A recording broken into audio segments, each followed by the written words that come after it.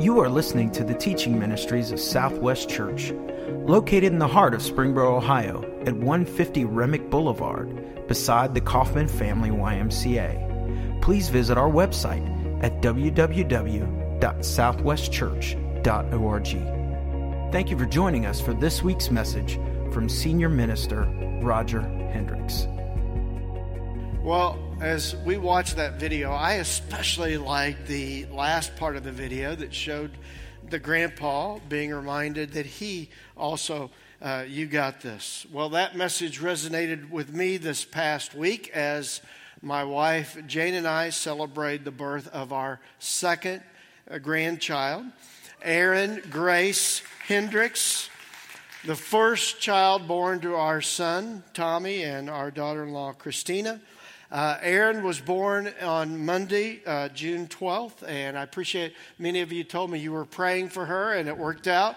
I was able to get through last Sunday and then hit the road Monday, and I was able to be there and see her that about midnight on June 12th. And just want to let you know, Aaron, Mother, and Daddy are all doing great, and we're extremely grateful. Now we don't only have one grandchild in Michigan, but we have two. And so while we were up there, we got to also spend time with our other granddaughter, Jacqueline, and had a great time. And in fact, my wife just enjoyed yesterday. She got to have the two granddaughters meet. So that was really, really special. She's still up there. We call Michigan now grandparent heaven. And so I got a feeling it's going to be hard to get my wife back to Ohio now. But we had a great week. Hopefully you had a great week as well. This weekend we're also celebrating Father's Day, and we're having our Father's Day car show. I woke up this morning and I heard thunder about 6:30 this morning. I got down on my knees and I said, Lord, just if you could just make it be clear. And, you know, I'm grateful. The sun's shining and it's clear out there. I should have prayed, give the car owners the courage to bring their cars out.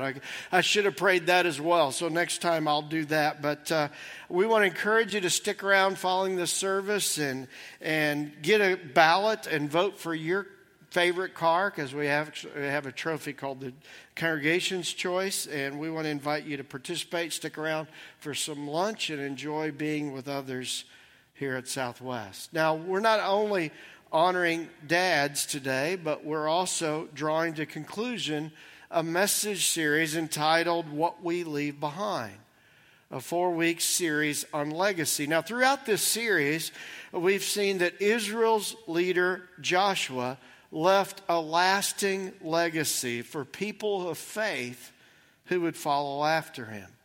On the subject of legacy, Pat Moore wrote, "You can't leave a legacy if you don't live a legacy.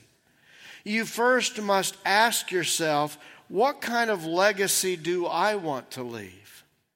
Then you start living it today. If you want to leave a legacy of Christ, then start living a life devoted to Christ."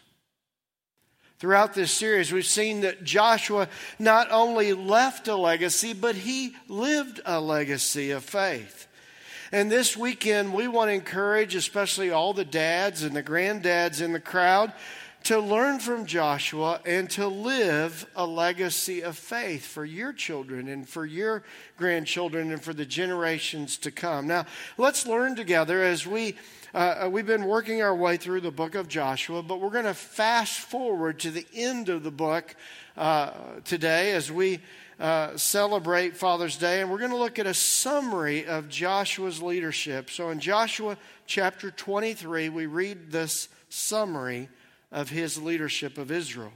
Verse 1, "After a long time had passed, and the Lord had given Israel rest from all their enemies around them, Joshua, by then a very old man, summoned all Israel, their elders, leaders, judges, and officials, and said to them, I am very old.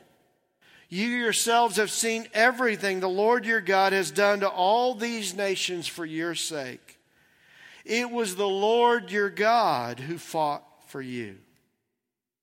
As this section begins, we're told that a long time had passed. Chapter 23 and 24 describe the end of Joshua's life, which we believe was approximately 20 years after Joshua led the people of Israel into the promised land. In chapter 23, we read a specific charge that Joshua gives to the leaders of Israel. Now, one of the many aspects of Joshua's leadership that I truly appreciate is that Joshua, who at this point is an elderly father figure for all of Israel, he truly was a humble leader who was quick to point leaders and all the people to the one that he was trusting, the one that he was following, our Father in heaven. Now, here at the conclusion of the book, Joshua was quick to say, it was the Lord your God who fought for you. You know, he could have maybe celebrated some of his accolades, some of his personal victories, some of his personal triumphs, but that's not what he did. He was quick to point all the people to the Lord and what he had accomplished.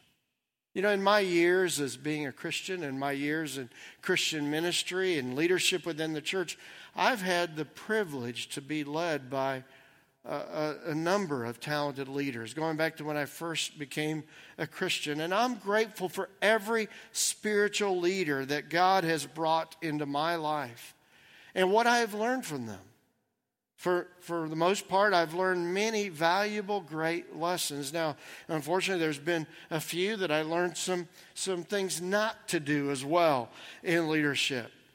There have been some of these leaders that I was quickly impressed with their intelligence, their speaking ability, and the many God-given talents that God had given them. On the other hand, I've had the privilege to also learn from leaders whose result of being influenced by them, I left being more impressed with God's love, God's wisdom, and God's power. Joshua was one of those leaders that when you read about his life and his leadership and the legacy that he left behind, you leave not so impressed with Joshua the man, but you leave impressed with the God that worked through Joshua. In fact, when we were introduced to Joshua at the very beginning of these two series of messages that we've worked our way through this great book that bears his name, we were told in Joshua chapter 1 that the Lord instructed him to be strong and courageous. In fact, even the people said, Joshua, be strong and courageous. And you might say, well, why was he continually reminded over and over again, be strong and courageous? I believe it's because of in himself, he was weak and timid naturally. And you see, I think that God worked powerfully, that God's power was seen through Joshua's weakness to lead the people in a great way. I've always related to Joshua because in so many ways I feel weak and timid in my own strength. And yet my hope is that God's power will be seen even in spite of my weaknesses. That was impressed upon me a number of years ago. We had someone new to Southwest that had just recently become a member. And after they'd been a member for a while, they came up to me one week and they said, you know, the pastor of the church, our previous church, I mean, he was so intelligent, he was so articulate, he was so organized and disciplined. And I've come to see you're nothing like that. And I thought, well, I think I'm encouraged, you know. But, you know, the truth of it is I don't resist that comment because I sense and feel weak many times. And yet my hope is, and I think we can take this from Joshua's leadership, that God's power was seen in his weakness. Now, on this Father's Day weekend, I think there's an application for the dads and the granddads in the crowd. You see, are we trying to just simply impress upon our children our love, our wisdom, examples from our character? Or are we quick to point them to a Father that will never disappoint them, a Father that's perfect in every way? Are we quick to point them to God's love and God's wisdom and God's character? You see, that's exactly what Joshua did here.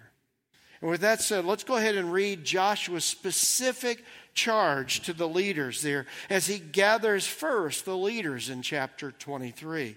In verse 1, this is what he had to say, the leaders of Israel. Verse 6. So be very careful to follow everything Moses wrote in the book of instruction. Do not deviate from it, turning either to the right or to the left. Make sure you do not associate with the other people still remaining in the land. Do not even mention the names of their gods, much less swear by them or serve them or worship them.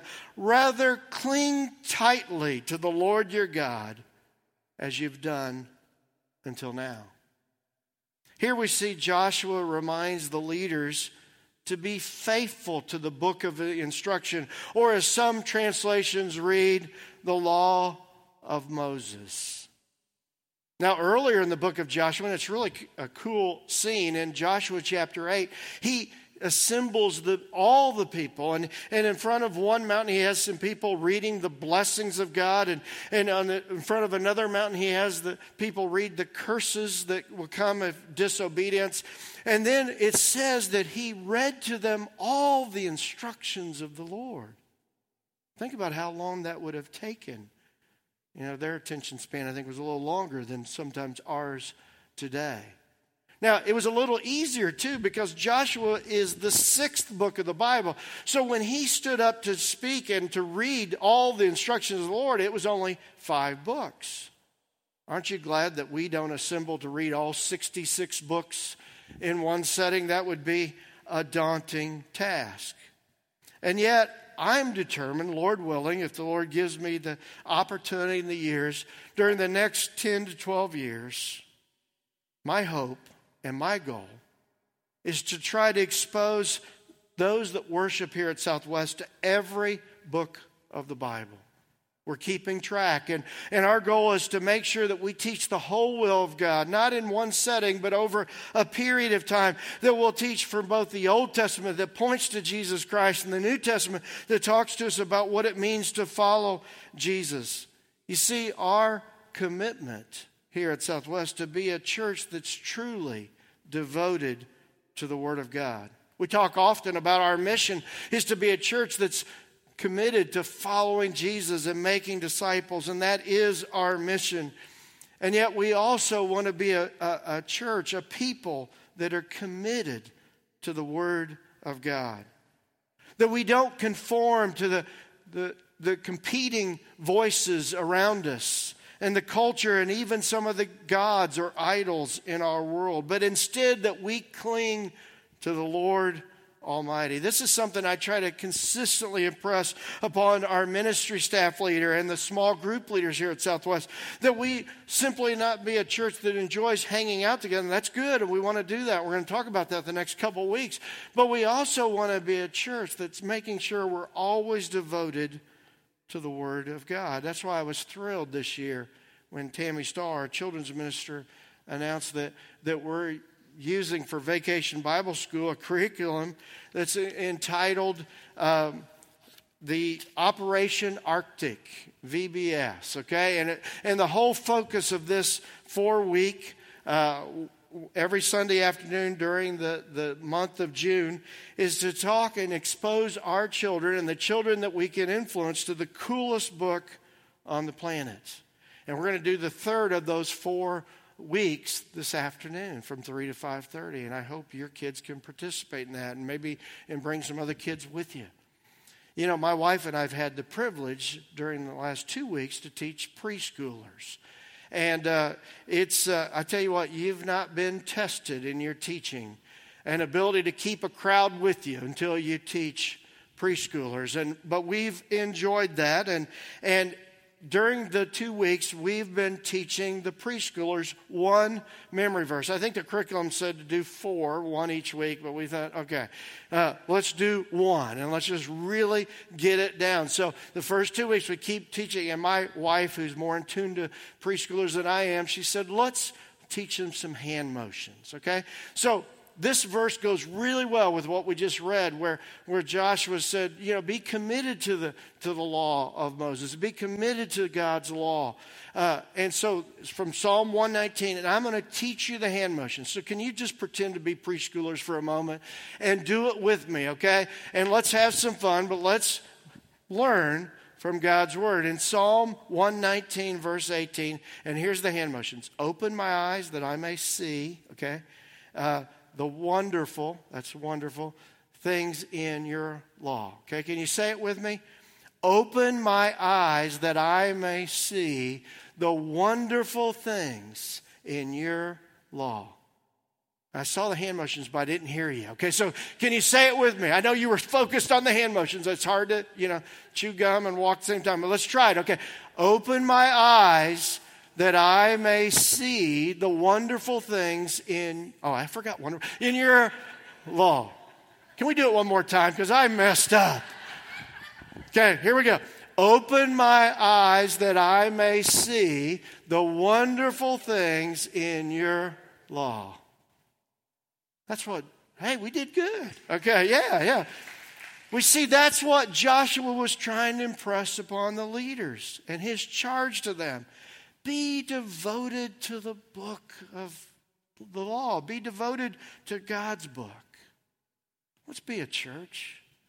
Let's be a people that are always committed to the book. The goal is not to become Bible scholars. If you want to become a Bible scholar, that's great. I admire them. But at the same time, let's make sure that we're a people that have the eyes to see the true author that the Bible points to, the author of life, and his faithfulness that he continues to demonstrate over and over again. Joshua impressed upon the leaders and the people that he led, and he told them in Joshua 23, verse 14, that God is always faithful. He says, now I'm about to go to the way of all the earth. You know with all your heart and soul that not one of the good promises the Lord your God gave you has failed. Every promise has been fulfilled. Not one has failed. If you were here last week, we celebrated and talked about the promises of God. If you weren't here, you might want to go to the message, the website, and listen to that message. And we just celebrated and listed a number of promises that we can have confidence in, that we can know are certain and are true in our life. God's promises never fail. Now, following this charge of the leaders in chapter 24, Joshua assembles all the people. And he gives a challenge to the people. Let's read about it in Joshua 24, verse 1. It says, then Joshua summoned all the tribes of Israel to Shechem, including their elders, leaders, judges, and officers. So they came and presented themselves to God. Some translations read that they came and presented themselves before God. And that's more accurate, really, here. It's this idea of sitting before God and worshiping him and admiring him and honoring him. And here we see an inclusive call where he gathers all the people. Now, I use the word challenge, and it's because I got that alliteration thing going, charge, challenge, and choice, and preachers like to do that. But probably a better word would have been reminded. Yes, He's going to challenge them in a minute with a choice, and we're going to look at that. But he first just reminds them of all that God has done. If we took time and read through verses 2 through 13, we'd see that Joshua just rehearses with the people all that God had done. In fact, he uses, and he says, thus saith the Lord. And it's as being a spokesman for God. It's God speaking through Joshua. And he uses, I counted 16 different times, the divine personal pronoun I. He says, listen to what God has done. He says, the Lord says this, and he goes on to say, I called you, I sent you, I took you, I gave, I brought. And what we notice here is that Joshua was continually pointing the people to God, His wisdom, His power, and His faithfulness. And with that said, we get to the real heart of Joshua's message and the real thrust of what we want to focus on this Father's Day weekend here at Southwest. We see that just like Joshua charged the leaders and challenged the people, he challenged them to make a choice.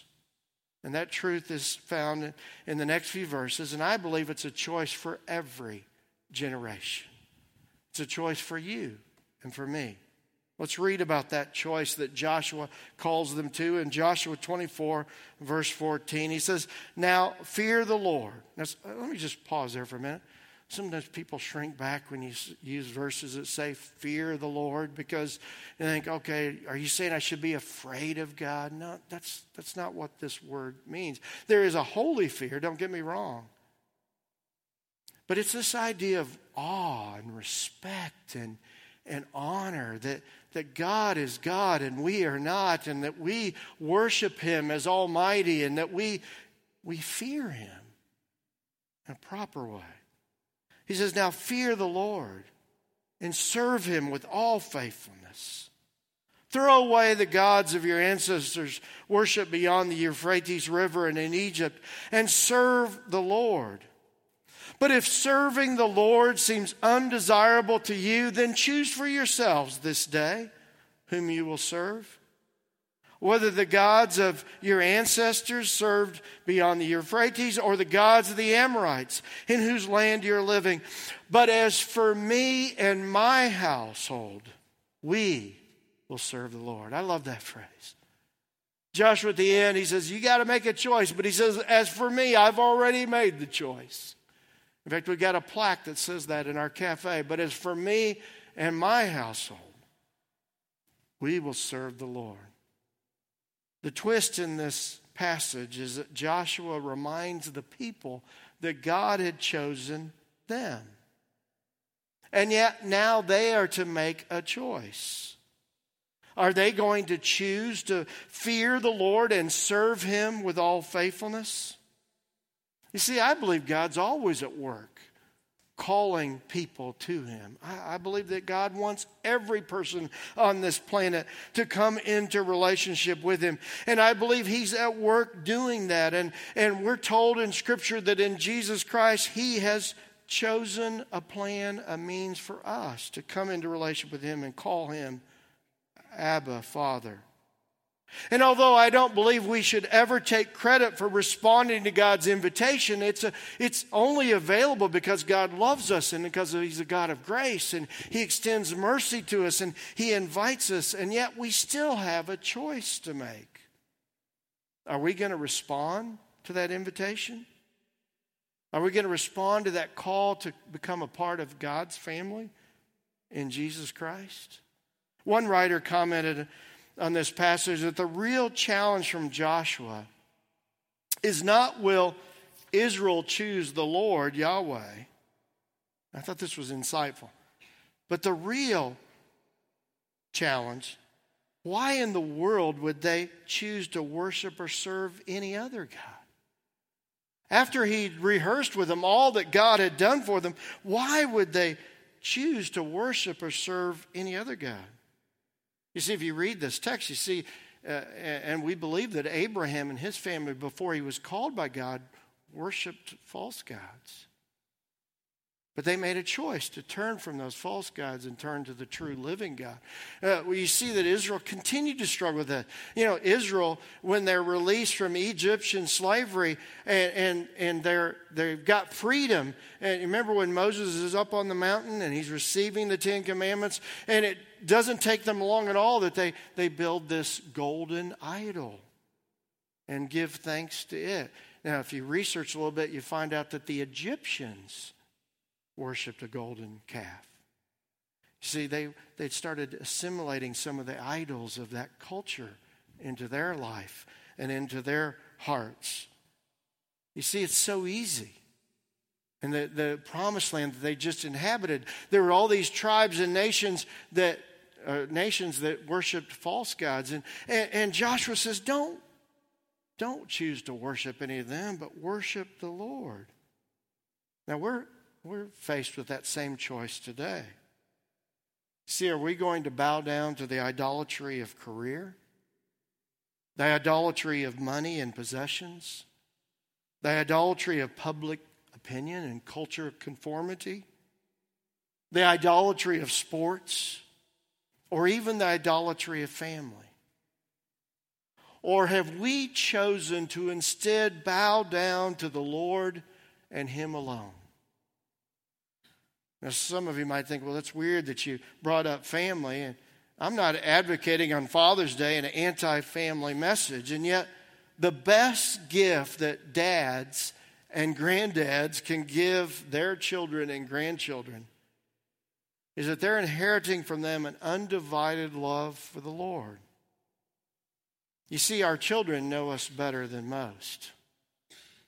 And they might know that we gather on Sunday and sing these great songs of worship or sing about how great God is and how awesome He is and how we love Him with all of our heart. But then they observe us during the week and they see what the real priorities of our life are. Is that consistent with what we sing on Sunday mornings? Do your children, do my children see that we truly fear the Lord and serve Him with all of our hearts? On this Father's Day weekend, I have two competing thoughts. On one hand, I find myself every Father's Day being a bit sentimental, thinking about my dad, who's no longer with us. He passed away almost 10 years ago. In fact, my aunt, his last living sibling, just passed away at the end of last year. And after she passed, the family all kind of met and we went through her things and we found all these old photographs. And my sisters and I have been going through these photographs and sharing them with each other. And it's really been a great way to reminisce. And I wanted to share some of those photos with you because my dad has had a tremendous influence in my life. You know, my dad, that's one of my favorite pictures of him because he's smiling real big. He loved to laugh. I'm grateful for that. We got another picture. This is either right before he went to World War II to be in the Navy or when he came back. There's so many things about my dad I respect and just treasure in my heart. Now, my dad wasn't a perfect man. Neither is his son. But one thing, and here he is with his family when we were all young. My dad was a man of integrity. In fact, at his funeral, the speaker said, if you want to know about Rex Hendricks, look up the word integrity in the dictionary. And that's a great legacy that he's left for me. And I'm grateful for that. I'm also grateful that he was not only faithful to keep his word, but he deeply respected God's word. And he passed that legacy on to me as well. And yet, that wasn't always the case in his life. But it was a result of a very important choice that he made along the way. You see, my dad grew up in a religious home, and although he grew up in a religious home, there was a lot of heartache in the family he grew up with. My grandfather, his dad, made some bad decisions, and it left some deep wounds in our family. About that time, my dad was drafted, went to the Navy, went to World War II. During that time, he really wasn't seeking God and really wasn't, he was unchurched. He came back, met my mom, they got married, they were unchurched together, and then they started having kids. And after a number of years, they said, maybe we need to seek God. I think my dad saw some bad examples growing up. He said, I want something different for my kids. And so he made a choice. He made a choice to seek God. He made a choice to honor God's word. And because my mom and dad were people of their word, they put off making a commitment for a long time. They started attending this little country church in southern Indiana, the church I grew up in. And they attended for 3 years. And after 3 years, they said, maybe it's time for us to make a choice. And they made their decision for Christ and were baptized. And back in those days, they were baptized in an outside creek in the fall. And boy, you had to be committed, when you're baptized outdoors, when it's not summertime. But that choice has made all the difference in my life. That choice has made a difference in my sister's lives, in our kids' lives, and now our grandkids' lives.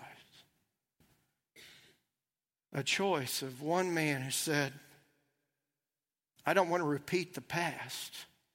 I want something better for my family. I'm so grateful and so thankful for the choice that my dad made. Now, as we fast forward some 50-some years, Jane and I find ourselves with 3 adult married children and 2 grandchildren, and hopefully more to come. We're encouraging that in our family. And by the way, my newest joy this Father's Day was to be able to witness this past week my son be a father and hold his daughter. It was awesome.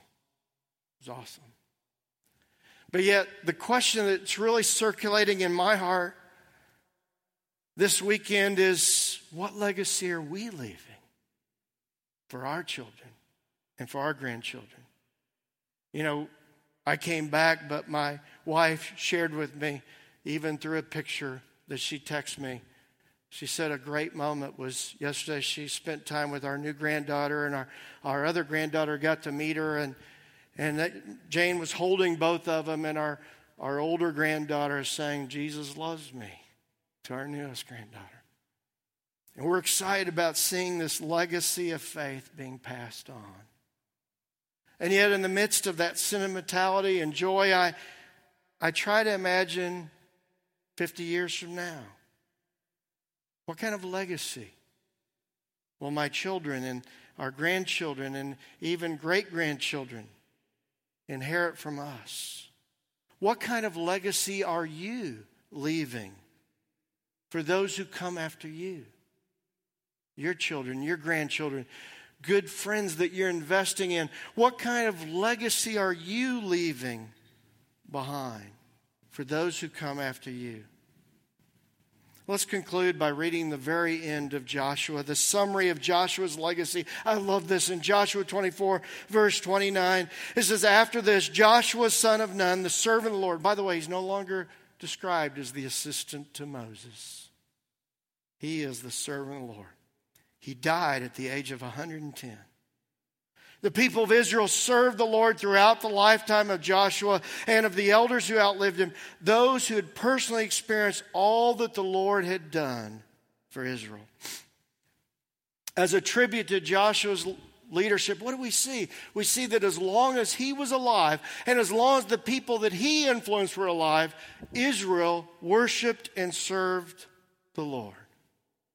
That's a great testimony of the legacy that he left behind. In many ways, it was because of the choice that he made and the virtue of this one man that an entire people were blessed. As we've said throughout this series, Joshua really is a leader pointing us to a future leader. Joshua in Hebrew, the Greek name is Jesus. Joshua points us to the one who we follow, Jesus Christ. And I thought it would be appropriate to close this series with this quote from A.W. Tozer. And I think it also serves as a preparation for a time of communion. This is what A.W. Tozer said: a real Christian is an odd number. He expects to go to heaven on the virtue of another. Have you ever thought about that? He expects to go to heaven, or she expects to go to heaven on the virtue of another. Empties himself in order to be fulfilled. Admits he's wrong so he can be declared right. Goes down in order to get up. Is strongest when he is weakest. Richest when he is poorest. And happiest when he feels the worst. He dies so he can live. Forsakes in order to have. And gives away so he can keep. I love that line that a Christian expects to go to heaven on the virtue of another. That's what we remember every time we take communion. You see, we're called to be people of virtue. But in communion, we're reminded that we're not going to go to heaven based on our virtue. We're not going to experience eternal life forever with the Father and the Son and the Spirit and all those who've gone before us. We're not going to experience that based on our character, based on our perfect living out what God commands us, because we're not perfect. We fall short. But in communion, we're reminded that our hope is based in the virtue and choice of another. That the Son of God chose to leave heaven and came to earth so that we could be adopted into God's family forever. As we take the bread, we're reminded of the body of Jesus. Be grateful. Let's be grateful that Jesus made that choice. As we take the cup, we're reminded of the blood of Jesus. Let's be grateful of his virtue of seeing it through to the point of death so that we could be forgiven, so that we could be a part of God's family. Let's pray together. Dear God, thank you. Thank you that you've given us people like Joshua, people of faith that have gone before us to be examples to us. Thank you for what we've learned through these series of messages from him. And thank you for the one he pointed to, your Son, Jesus. Thank you, Jesus, that you chose to leave heaven for us. And you saw it through to the point of dying on the cross. Help us during this time of communion realize that heaven is ours, not based on our virtue, but upon yours. It's in your name we pray.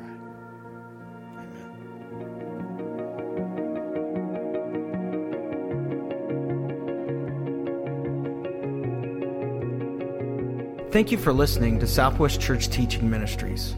We are a community of people committed to following Jesus and making disciples. Please join us for one of our 3 weekly gatherings. Saturdays at 5:30 p.m., Sundays at 9:30 a.m., and 11:15 a.m.